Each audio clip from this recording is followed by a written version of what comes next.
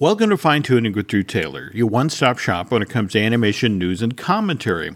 I'm Drew's co-host, entertainment writer Jim Hill, and he and I are recording this show on Sunday, May 31st, 2020, where you have what, now 90 minutes before the curfew, is that correct? Yeah, I got to take the dog out one more time. We're recording this on a sad day, a sad weekend. A sad week, but we're hoping that we're going to give you guys something to look forward to and something to laugh about for, 45 minutes, and that's all that we can ask for. But everybody's safe and everybody is okay, so that's the good stuff. I guess for me, the irony is yesterday afternoon to watch the SpaceX thing and to just sit there, and the fact that it worked, and they launched earlier today. Nancy and I were watching them hook up at the space station, it's and beautiful. that we are capable of doing this. Yes. And yet you look at the footage coming from all these cities around the country, and it's just one of these things where it's like, how is it we can do that, but on the ground we can be this hateful and this stupid? Yes. Well, and Jim, you've been around for a few more years than me. Did you ever think that we would still be dealing with this? Like, as a people, you think that we would have evolved? No, that's it exactly. Though, what's kind of interesting is that these are the one little bright sparks in a very dark time.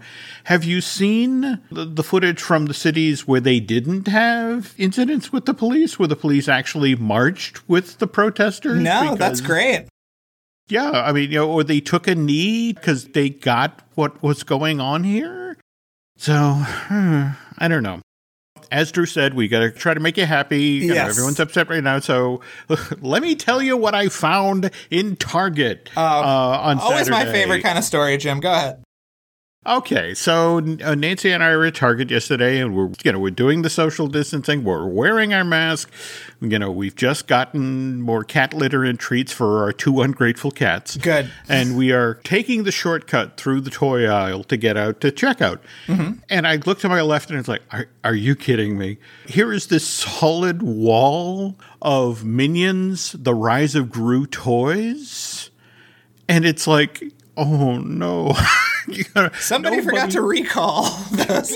Yeah, somebody missed the memo. And it's just, and honestly, some of the toys, like, remember how in the very first Despicable Me movie, there was the fart gun? Yes. Well, I'm pleased to report that given this is the rise of Gru, his early days, among the things that you can purchase in your local Target right now is a Tiny Toot. It's a fart-firing Minions blaster for role-playing. Because, again, that's what you want in a moment where we're all still sheltering in place at home. It's like, let's arm the kids with a fart gun. And, did you get any sense of, like, what the movie was based on the toys? Like, the plot or anything?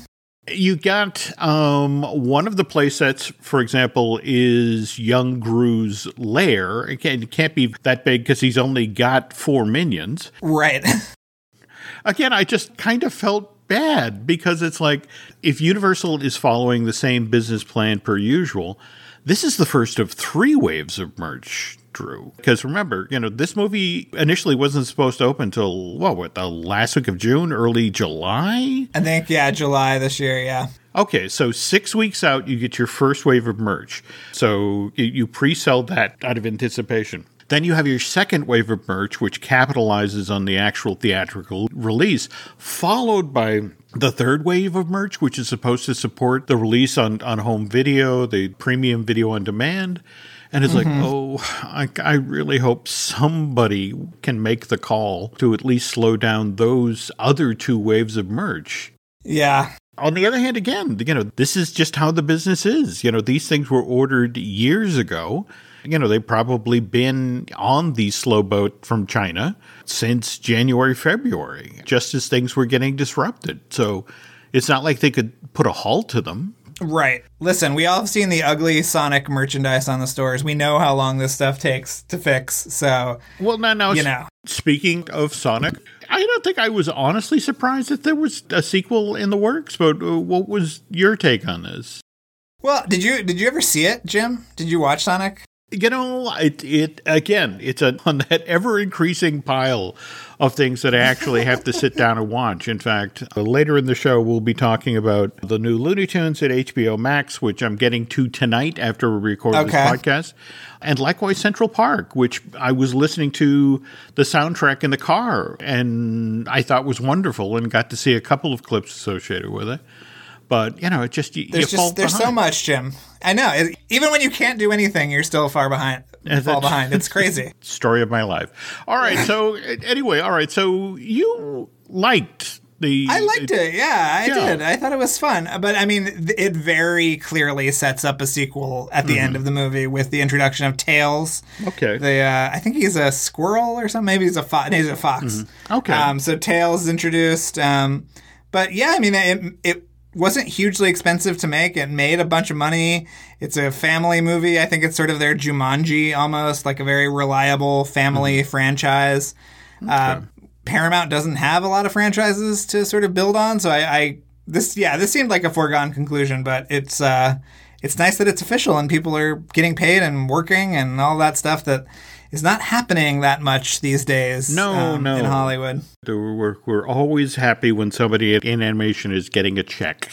In fact, what's been kind of interesting, I can't reveal who has just been hired, but they're staffing up for Space Jam Legacy. They're kind of in that situation where, because nobody can actually come to the studio, they're hiring some very talented veteran animators to basically work from home on the Looney Tunes characters. So it'll be interesting to see how that film turns out next year, right? That's when we're due to get... Yeah.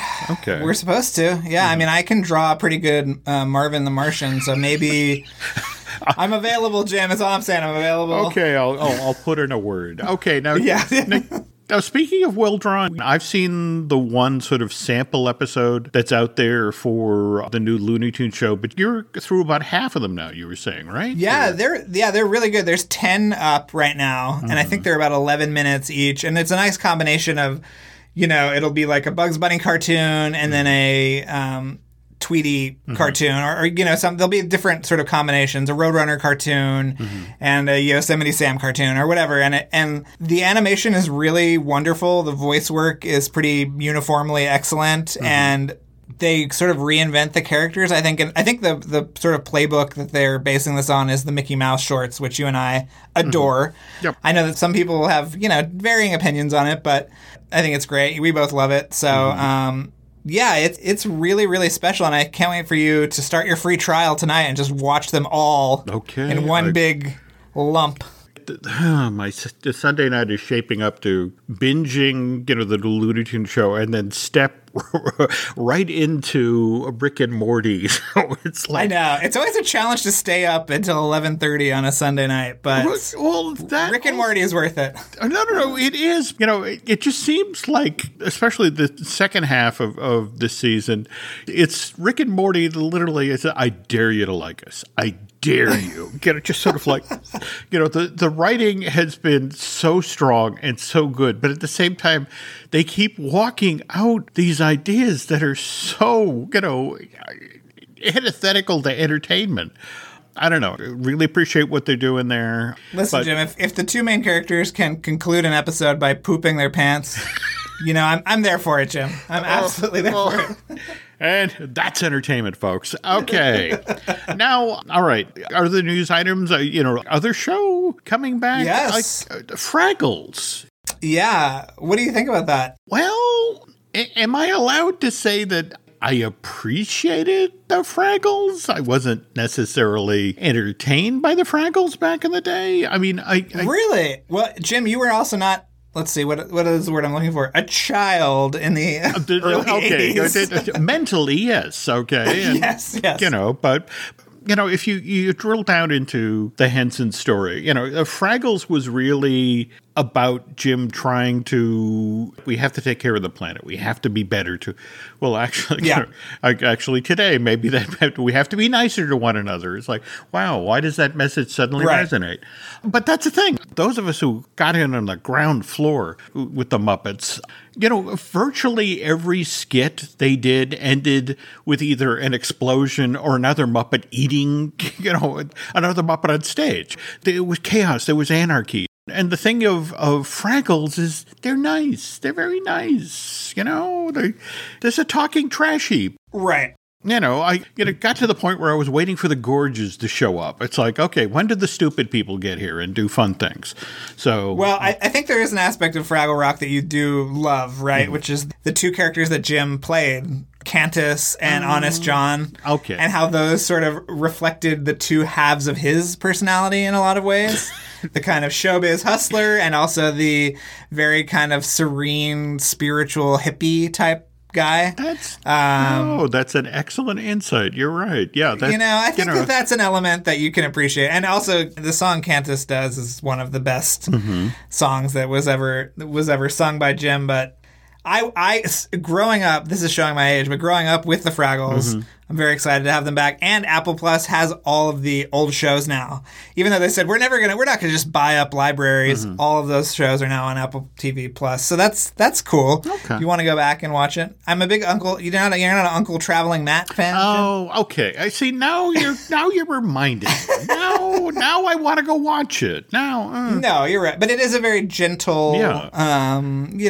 And again, I just needed a little Stadler and Waldorf in there. Heck.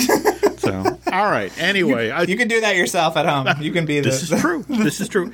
And speaking of show business hustling, we've talked about this on a couple of recent episodes of Fine Tuning, but Drew and I had so been enjoying that Kevin Lima was putting out concept art from Monkeys of Mumbai, the DreamWorks animation feature that effectively got cut off at the knees by, the $4 billion acquisition of DreamWorks Animation by NBC Universal. And so it was so nice to get to see what this film, was potentially going to look like. Just recently, we got some test animation, which really sort of nailed home that there was honestly a movie here, and it had spectacular design and that sort of thing. And then, as I think you and I both feared, Drew, the lawyers found out about this. Yes. So can you talk about what just happened, or? Yeah, I mean, basically, somebody from Universal put a cease and desist on Kevin Lima's, sharing of this production artwork.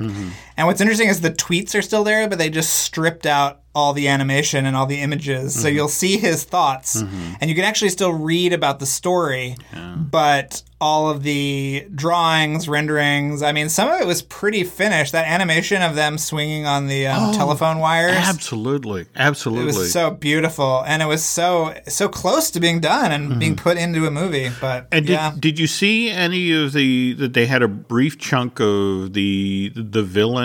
I mean, it switched back and forth from that boards. Was so cool. Yeah, no, absolutely. And it just, I don't know, it kind of breaks my heart that we live in a world now where there are other options. There are, the Netflix of the world where you can do a Klaus or a Willoughby's or that sort of thing. And we've just seen Popeye come back from the dead.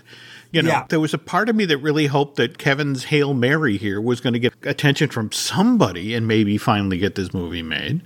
But listen, Jim, nobody's going to watch Peacock unless we get Monkeys of Mumbai on there. There you go. All right. What else? What else we got? I know you're a Wallace and Gromit fan. Yes. What did you make of this Aardman thing? Well, again, it was just sort of a commercial teaser trailer. Yeah. Did you understand what this thing is exactly? The Big Fix Up. So it's a game? It's an augmented reality app, which makes me think of something like Pokemon Go. Or something, but the description of it is really insane. It says it will harness various media, including multi-user AR gameplay, in-character phone calls, comic strips, extended reality portals, and more. And the story is that they've hired Wallace and Gromit to fix Bristol, which is where Aardman Animation is located.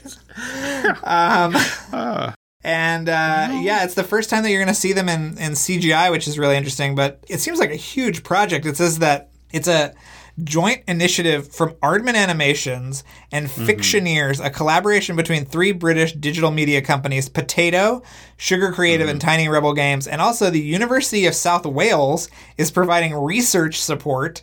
And the project is backed by a multi-million-dollar grant from the public body Innovate UK. So I guess for me, my only problem here is the consistent message of every Wallace and Gromit film I've ever seen is that the more technology gets involved in something, the worse the outcome. That's true. That's true. To me, this actually sounds like the premise of a Wallace and Gromit movie. Yes. We're going to make this highly involved, amazingly complex machine. And then at the end, we're going to watch Wallace and Gromit frantically running from the teeth of this thing, almost being consumed. And right. so to hear that it's this technically involved, it's like, oh, this is going to end well. I'm sure it'll be fine. But, hopefully that element will be in the gameplay, though. That would be fun. Things going haywire and whatnot. So yeah. I just love it. I love them so much, Jim. No. Same thing here. I'm always glad to see Wallace and Gromit back. And in fact, this makes me want to go watch Curse of the Were-Rabbit or the Wrong Trousers again. But it was just so nice to see them. Yes. But at the same time, I have told you my story about when Disney was going to be remaking Journey into Imagination.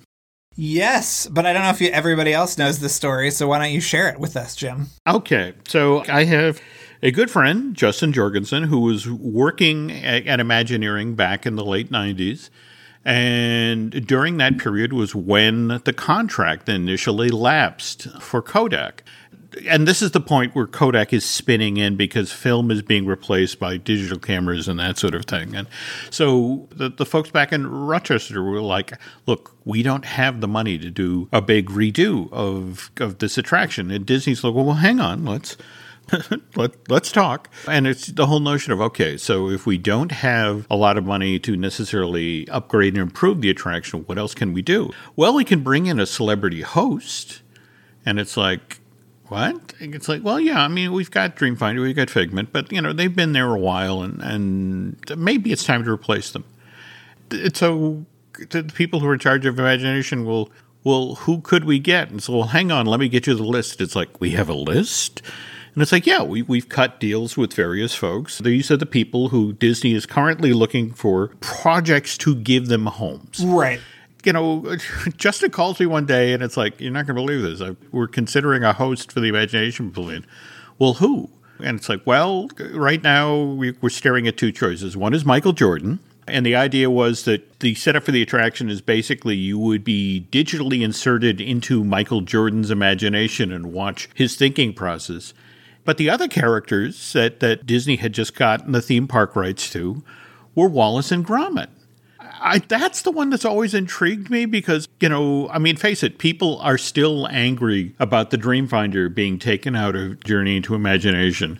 But if they replaced Dreamfinder and Figment with Wallace and Gromit, that could have been cool. That could have been really cool. I remember when Disney was making sort of overtures to Aardman as well. Mm-hmm. I don't know if I told this story before, but when I was taking a stop motion class at the Disney Institute, RIP, and my instructor said, oh yeah, Nick Park was through here like last week, and they were trying to sell him on all the stuff that Disney could do for Aardman, which was really interesting to me, especially that even as a kid, I was obsessed with Wallace and Gromit. So it was very close to happening at one point. It's interesting that they had the theme park rights and never did anything with them. Wow, that is intriguing. All right, one final Nick Park story. Yes. Okay, the folks at DreamWorks have been nice enough when Curse of the Were-Rabbit was about to be released at theater. So Nick is doing his standard, they're doing the press tour. So they bring him out to Boston. And, you know the drill, Drew. You get your 10 or 15 minutes in the tiny little room with the person and you put down your digital recorder. And so, but Nancy's a huge fan of the Wallace and Gromit films. And so we go into the tiny room and here's Nick Park with Wallace and Gromit, the plasticine figures of Wallace and Gromit on the table. And so I begin to interview Nick, but Nancy's sitting there next to me. And, at one point, she's, oh, they're so cute, and goes to reach for them. And Nick's, literally picks them up and moves them closer to him. It's like, you can't touch those, and Nancy left a little bit crushed because she was that close to Wallace and Gromit and couldn't touch them. Now, the very next day, in fact, you folks probably remember the story. Nick is down in New York finishing up the press tour and takes a cab over to the venue, but he's got Wallace and Gromit with him in a brown paper bag. Gets out of the venue, walks in, goes upstairs, and goes, oh my God, I left Wallace and Gromit in the cab. And I want to say it took a day or two before they finally got returned. But Nancy was like, well, he won't let me touch them, but he leaves them behind in the cab. It's like, that's kind of a bone of contention for many years here at the house. But I think through years and years of therapy, Nancy's finally put it behind her. That's interesting that they were doing that because for the last movie, Early Man, a movie that you and I both already forgotten about completely. But they had actually set up sets in the Beverly Hills Four Seasons. And as I was talking to him, we were walking around these giant sets with giant puppets and everything. It was so cool. It was like you were in that. Yeah, it was really, really neat. And Nick was, Nick is like the most lovely human being ever. Except when he doesn't let you touch Wallace. Yes, exactly. Anyway, not to Nancy, but everybody else. Wow. Well, it's not like we're saying Nick is a monster. And speaking of monsters, when we get back, Drew and I are going to talk about an animated monster movie that almost got made by Universal.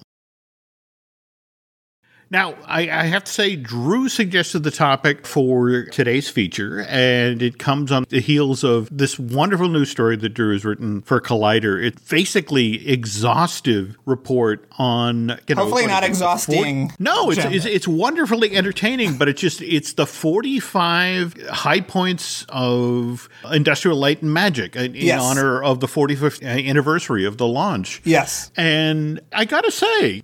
I don't want to pile too much praise on here, but it's damn near definitive. But at the same time, when I say exhausting, all I can think of is you had to watch all 45 of these movies to sort of... Well, I kind of like cherry-picked what I rewatched, but, it's hard because they've done so much, and they've done so many different types of movies, and you didn't want it just to be all Star Wars stuff.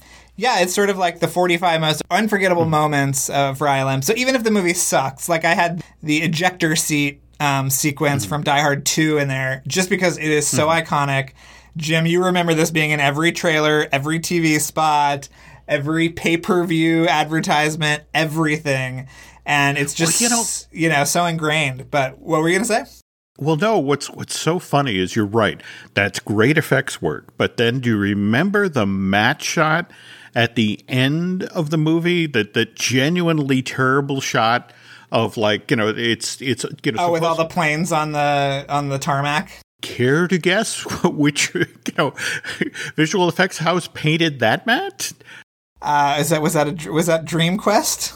Yeah, that was the folks at Disney. Yeah, and that's the thing. I looked at that and it's like, this is Disney. Disney, the king of matte. Think about it. For the very first ILM movie or the very first Star Wars movie, they actually hired Harrison Ellenshaw, who just made the appearance for Tron on Prop Culture. Oh my God. How amazing was that matte shot? I had never even thought about that being a matte shot. And I was like, oh my God, that's so cool. Yeah. But that was the thing. You had other studios seeking out Disney to do matte shots. And here we are, jump ahead just 10 or 15 years after that. And it's like, this is the type of stuff you do. A 4-year-old with crayon could have created more, believable planes. But anyway, I'm sorry, I'm being mean here. But anyway, it's a wonderful article, well worth seeking out. But you mentioned that, as you were trying to figure out which of the 45, there were things you had to cut. And among them, well, obviously, you can't talk about the Frankenstein movie that ILM made because they never made it. Yes. But at the same time, you can go online right now, folks, to YouTube and see the 17-second long test that Universal had commissioned, to sort of sell the board on the notion of this is what we should be doing. Well, I guess we need to tell this story right. Face it, Just in the past week, we saw the announcement of the Ryan Gosling werewolf movie. Yes. Okay. And you and I both know over the past 20 years or so, we have seen numerous attempts to relaunch the classic Universal monsters. We've had, Dracula Untold with Luke Evans back in 2014, and The Wolfman with Benicio del Toro. Still going to therapy for that one, Jim. Yep. Well, but that's the thing. That's Joe Johnston. Yes. Now, mind you, but that was him. He came in at the last minute. That's it exactly. That was literally a rescue mission, and he did what he could. And let's not forget about Van Helsing back in 2004. Intriguingly enough, there were also attempts in the same period to get a Creature from the Black Lagoon movie going. And yeah. Did you see, though, that for a time, Guillermo del Toro was the guy assigned to do that? Yes, and amongst many others. Well, I know. I love Guillermo. In fact, let's be honest here. He did get to make his Creature from the Black Lagoon movie, Shape of Water. But not to deliberately pass it by, but we did get The Mummy with Tom Cruise back in 2017, which we'll discuss later in today's show. Yes. But the interesting thing is that Universal had recognized they had this whole body of films from the 30s and the 40s that had made huge money for the studios, and there was still tremendous interest from the public, but they could never get it relaunched the way they wanted. And then Toy Story comes out in 1995. And it's kind of nuts to talk about this now, but you got to remember that there was some hesitation about doing a full-length animated film in CG, because it was like, will people watch this for an hour and a half? Didn't we answer that question back in the 30s with Snow White? But, but there were still executives like, wow, it looks hard. It looks, lots of shapes. I don't know if people will go for this. But Universal, on the other hand, is looking at the amount of money that Toy Story made. And, here's DreamWorks. They get their own. Which of the companies did they buy again? Pacific Data Images.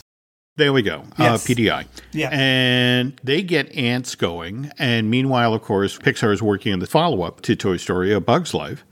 And here's Universal. And it's like, wow, this opens up a whole room full of possibilities. And so they reach out to ILM. And what's kind of interesting about this moment is that ILM has really staffed up for Phantom Menace. And the fear, evidently, in-house is that they have all of these truly talented people, who are working on the various, the Gungans and the droid battle and all that. But there's going to be a 2-year lag, at least between episode 1 coming out in theaters and then between the shooting. They won't have the footage to begin the work on the sequel, Attack of the Clones, for 2 years. And it's like, well, what are we going to do with these people? We need a project to work on it. Here comes Universal through the door, and it's like, hey, how would you guys feel about doing a CG version of Frankenstein? And not just any version of Frankenstein. What they wanted to try to do was create something that would match the exact look, style, and tone of James Whale's, the 2 James Whale movies, the 31 original Frankenstein and then Bride of Frankenstein from 35. And so that's where we get this 17-second long test, which, by the way, I'm told, Drew, that while the version that's online is black and white, obviously aping the look of the 2 James Whale films, it was rendered in color. Oh, really? Yeah, supposedly because executives at Universal just couldn't decide which was the smarter play here. Do they go with the classic look, the black and white, because, the rest of the film's really going to ape the look of the James Whale movie? Or, because there was always that fear that kids won't go to a black and white movie. And speaking of kids, well, all right, you were the one who pointed out the screenwriters they hired for these. Yeah. These were the guys who had done Tremors for Universal, right? Yeah, Brent Maddock and S.S. Wilson, who were pretty hot in the sort of 80s, early 90s. They did Short Circuit and Batteries Not Included and Heart and Soul, which is a movie that I really like that Robert Downey Jr. was in. Yeah, the bus crash. Yes. No, That's a very enjoyable. And you're right. They were very hot. And the notion was that Universal wanted this film that could hit a sweet spot. It could be a horror film, but a family-friendly horror film. Yeah. It seems like they were kind of ahead of the curve in that respect, too, right? With like Monster House, all the Hotel Transylvania movies. You know, it's like they were sort of ahead of the curve, I think, in a lot of ways in terms of approaching this. Absolutely. In fact, Maddock, in an interview with Variety, said, Universal wants something new in animation. They want a fairly dark, edgy cartoon that will be genuinely scary, and that was what attracted us. How scary can a cartoon be? We're going to find out. It must have a real gothic sensibility. We don't want to be dismissed as uncool by a 12-year-old boy, but we want an 8-year-old boy to be able to see this. It's got to be scary. And again, how many decisions in entertainment in the 90s were made by 8-year-old boys? Whether it's Breck Eisner, who later was going to do a Creature from the Black Lagoon for Universal. He was. You know, it's like everyone's worried about what the 8-year-old boy is going to do. It's just fascinating to me. Well, they're the ones who, Mom, can we go? Mom, can we go? Mom, you know. But anyway, again, Casey Silver, the chairman of Universal Pictures, he's the guy who set this whole thing in motion. You know, he flat out said, look, we felt it would be tough to compete with Disney in the animation business, but with computer-generated movies, it's more of a level playing field. Okay, so here's the problem. It's an $80 million movie in 1998 money. And again, as I mentioned, they can't decide black and white, color. But on the other hand, when Casey gets to see this 17-second long test, you know, ILM delivers it, and Casey says, when I saw that test, I knew the time was right to see Frankenstein again. Anyway, as for the story, it was supposed to basically be a direct sequel to Bride of Frankenstein. There were other Frankenstein movies, though. It's probably been a while since you've seen this film. That's the one that ends with, after the bride rejects the monster, he grabs a lever inside of Frankenstein's lab and says, "We belong dead." Pulls a lever, and then the miniature of the tower blows up. Right. And you may remember there was a weird former mentor of Dr. Frankenstein, Dr. Pretorius, who was helping him out with making the bride. Anyway, as the new film, and it's called Frankenstein and the Wolfman for some reason. Right. Wolfman's supposed to play, what, a minor role in this thing, right? Yeah, I don't know if that was the actual title, but that's what the test footage was labeled, I think, and that's why people think that was the title. Okay, so Dr. Pretorius somehow survives the explosion. He's got Henry Frankenstein's notebook, and he wants to continue the experiments that Frankenstein was doing. The problem is, in order to do this, he needs one of the neck bolts, the things that was zapped by lightning that brought Frankenstein monsters to life. And so he pays to have the wreckage of the tower unearthed, and there's no monster there. And he figures, okay, the monster is loose somewhere in the countryside, and that's how the film starts. Pretorius is trying to chase down the monster. Interesting thing, I came across that Casey, in order to get this thing some star power early on, he persuaded David Bowie to come be the voice of Dr. Pretorius. That sounds great. Yeah. Speaking of Bowie, back in the news lately, because we just had the announcement, we were just talking Fraggles. Now we have the Labyrinth sequel. Yeah. I've heard a little bit about this from some friends at Henson, so I should watch what I say, but yeah, I think it's going to be really fun and interesting, this new take. Yeah. Are we seeing Jareth the Goblin King again? I think this time we're seeing a Goblin Queen, Jim. So be on the lookout for who they're going to cast for that. Could it be a returning character, perhaps? Who knows, Jim? What I'm saying is, we just don't know, and I'm not going to put it out there. So, wow. Okay. Professional teasers by Drew Taylor. Okay. All right. Getting back to S.S. Wilson, one of the screenwriters here. Face it, making a CG film in the style of original Frankenstein was going to be a challenge. But, as he pointed out, it's like, this is 1998. This is the year the Titanic comes out. James Cameron sank a ship and killed 1,500 people, all in CG. So, as S.S. Wilson says, look, it's a leap of faith at this point. Kind of Jim Cameron saying you can put 1,500 people on the Titanic and make it look realistic. If you're going to be doing a movie with monsters in it and want it to be scary, they got to look right. And Jim Morris, the president of Lucas Digital, that's the other thing. This was groundbreaking. This was going to be ILM's first fully digital feature. And he admitted, look, I didn't immediately see how we're going to turn this property into a computer graphic film, but a lot of artists got a hold of it and turned it into some pretty neat work, and now I'm excited. So, spring of 1998, the 17-second long test, Lucasfilm premieres it at SIGGRAPH 1998, which was held in Orlando that year at the Orange County Convention Center.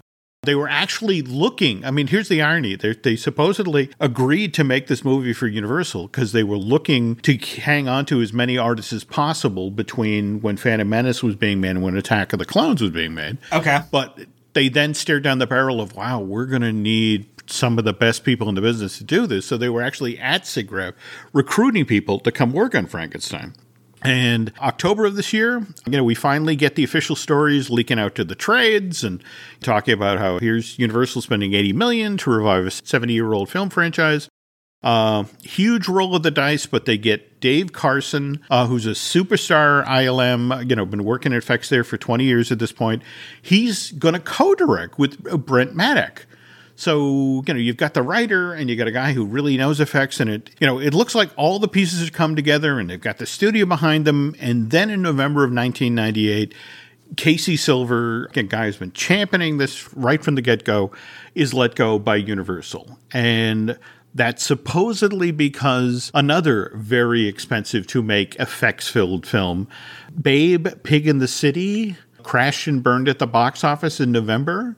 I guess they spent $90 million to make it, and worldwide it only sold like $69 million worth of tickets. So great movie, though. Great movie.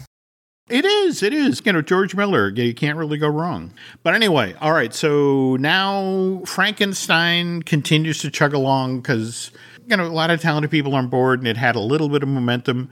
But now Bug's Life comes out, and the execs who followed Casey into the corner suite are like, well, animation is for kids, right?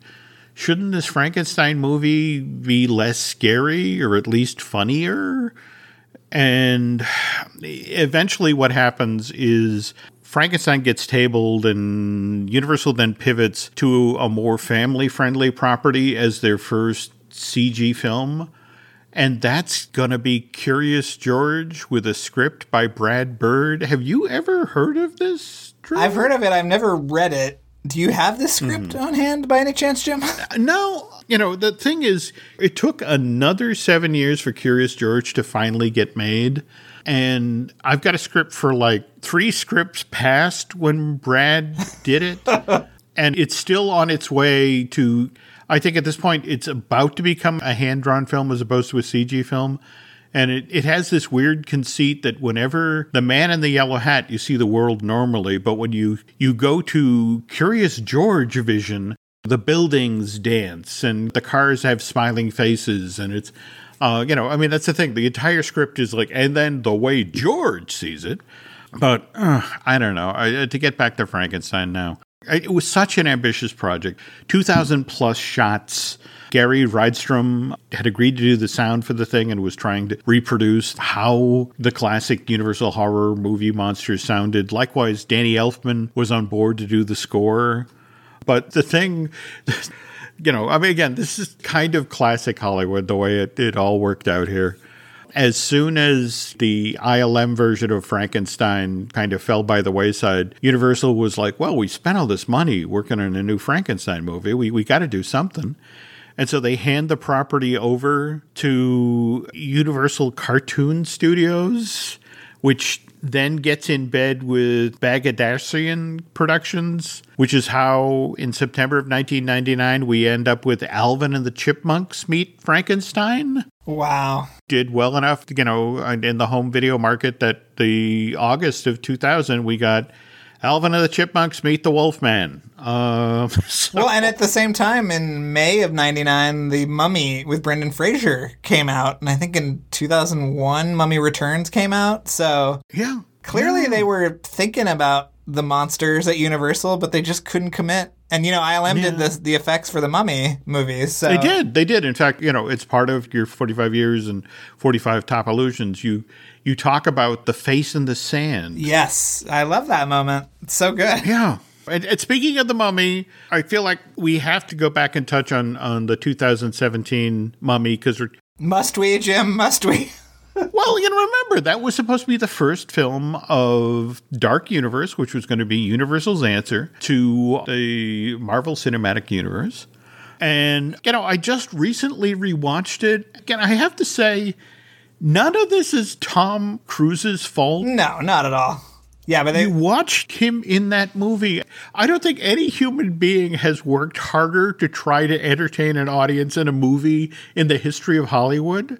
It's true. He's naked. He's fighting Russell Crowe. He's in zero gravity, but... I mean, it's amazing how hard he works to try to entertain people. But that film, just for some reason, it has amazing effects and wonderful sets, but it's just... inert. It just never catches fire. No. But you're right. They have been showing it on FX movies every other day, I think, throughout this quarantine. Maybe as a sociological experiment to see how many people are driven mad by the Mummy. I don't know. But seriously, I watched that. It feels like he works harder than he ever worked in any of the Mission Impossible movies. And he can't close the gap. He can't make it work. And... God, that must have been so frustrating. Yeah. Well, he does what he can.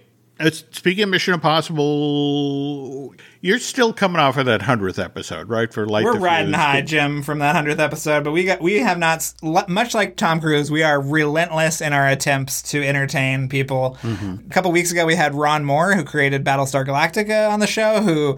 He wrote an initial draft for Mission Impossible 2. This week, the week that this airs, we'll have the second part of our Mitchell Lieb episode, which you really should listen to, Jim, because he's a legend at Disney. He runs Walt Disney Records. Soundtrack, yes. So he tells this great story. And in our second episode, we talk about Daft Punk, and we break some news about Jungle Cruise, which I'm sure we'll swing around on. And so after that, we've got many people that are mentioned in this article, Jim. We've got Gary Rydstrom coming on. We've got Roger Guyette from ILM, who's done amazing visual effects for a number of movies. And so the hits will keep on coming, Jim, I promise. Light the Fuse has been a must-listen-to podcast for a while now, but it's just crazy. It seems like just as you get things going well, then you guys move it to a whole different level. So, if you're not listening to this, folks, so you really should. And speaking of stuff you could listen to, here at the Jim Hill Media Podcast Network, we got Disney Dish with Len Testa. We got Looking at Lucasfilm with Dan Z. We got Marvelous Disney, the Marvel theme podcast they do with Aaron Adams, the gentleman who does a lot of editing here. We have Universal Joint with Dustin Fuse, and I kind of feel bad because we just did a Universal story, but we'll have another episode of that out shortly. There's no mummies and running around the theme park, Jim. It's all right. We're church and state. well, there you go. And I Want That, which I do with Michelle Valladolid, and that one got a little easier to do. What with the World of Disney finally opening up. Did you see that went from like a 6-hour line to no line because you now had to book through the app, an appointment to get into the store? I really want that Pleasure Island hat, Jim, if we have any Orlando listeners. That's it. Well, okay. You've heard it, folks. Show your appreciation, Mr. Taylor. Get him a hat. Yes. Okay. And tell you what, if you want to also show your appreciation for Mr. Taylor and myself, if you could head over to iTunes and rate and recommend not only Light the Fuse, but also Fine Tuning. If you really like what you heard here tonight, if you get over to Bandcamp and subscribe, that would be helpful. And again, social media wise, if you enjoy watching Disney bloggers get beaten up, where can they find you, Drew? Drew Taylor, Tailored. I wasn't beating anybody up, Jim. I was just calling somebody out, and then I got a lot of camaraderie out of it. Actually, I think brought us all together, Jim, because there's just one bad apple. That's okay. That's all right. I stand corrected. Okay, that's Twitter and Instagram, or? Yes, Twitter and Instagram, and LinkedIn if you want to give me a job. I'm also available for that. Weddings, bar mitzvahs, whatever you got. He's a busy guy. Okay, Jim Hill Media-wise, you can find us on Twitter and Instagram as Jim Hill Media, and over on Facebook as Jim Hill Media News. And I think that will do it for this week, folks. So thanks for listening, and Drew and I will be back soon with a variety of shows.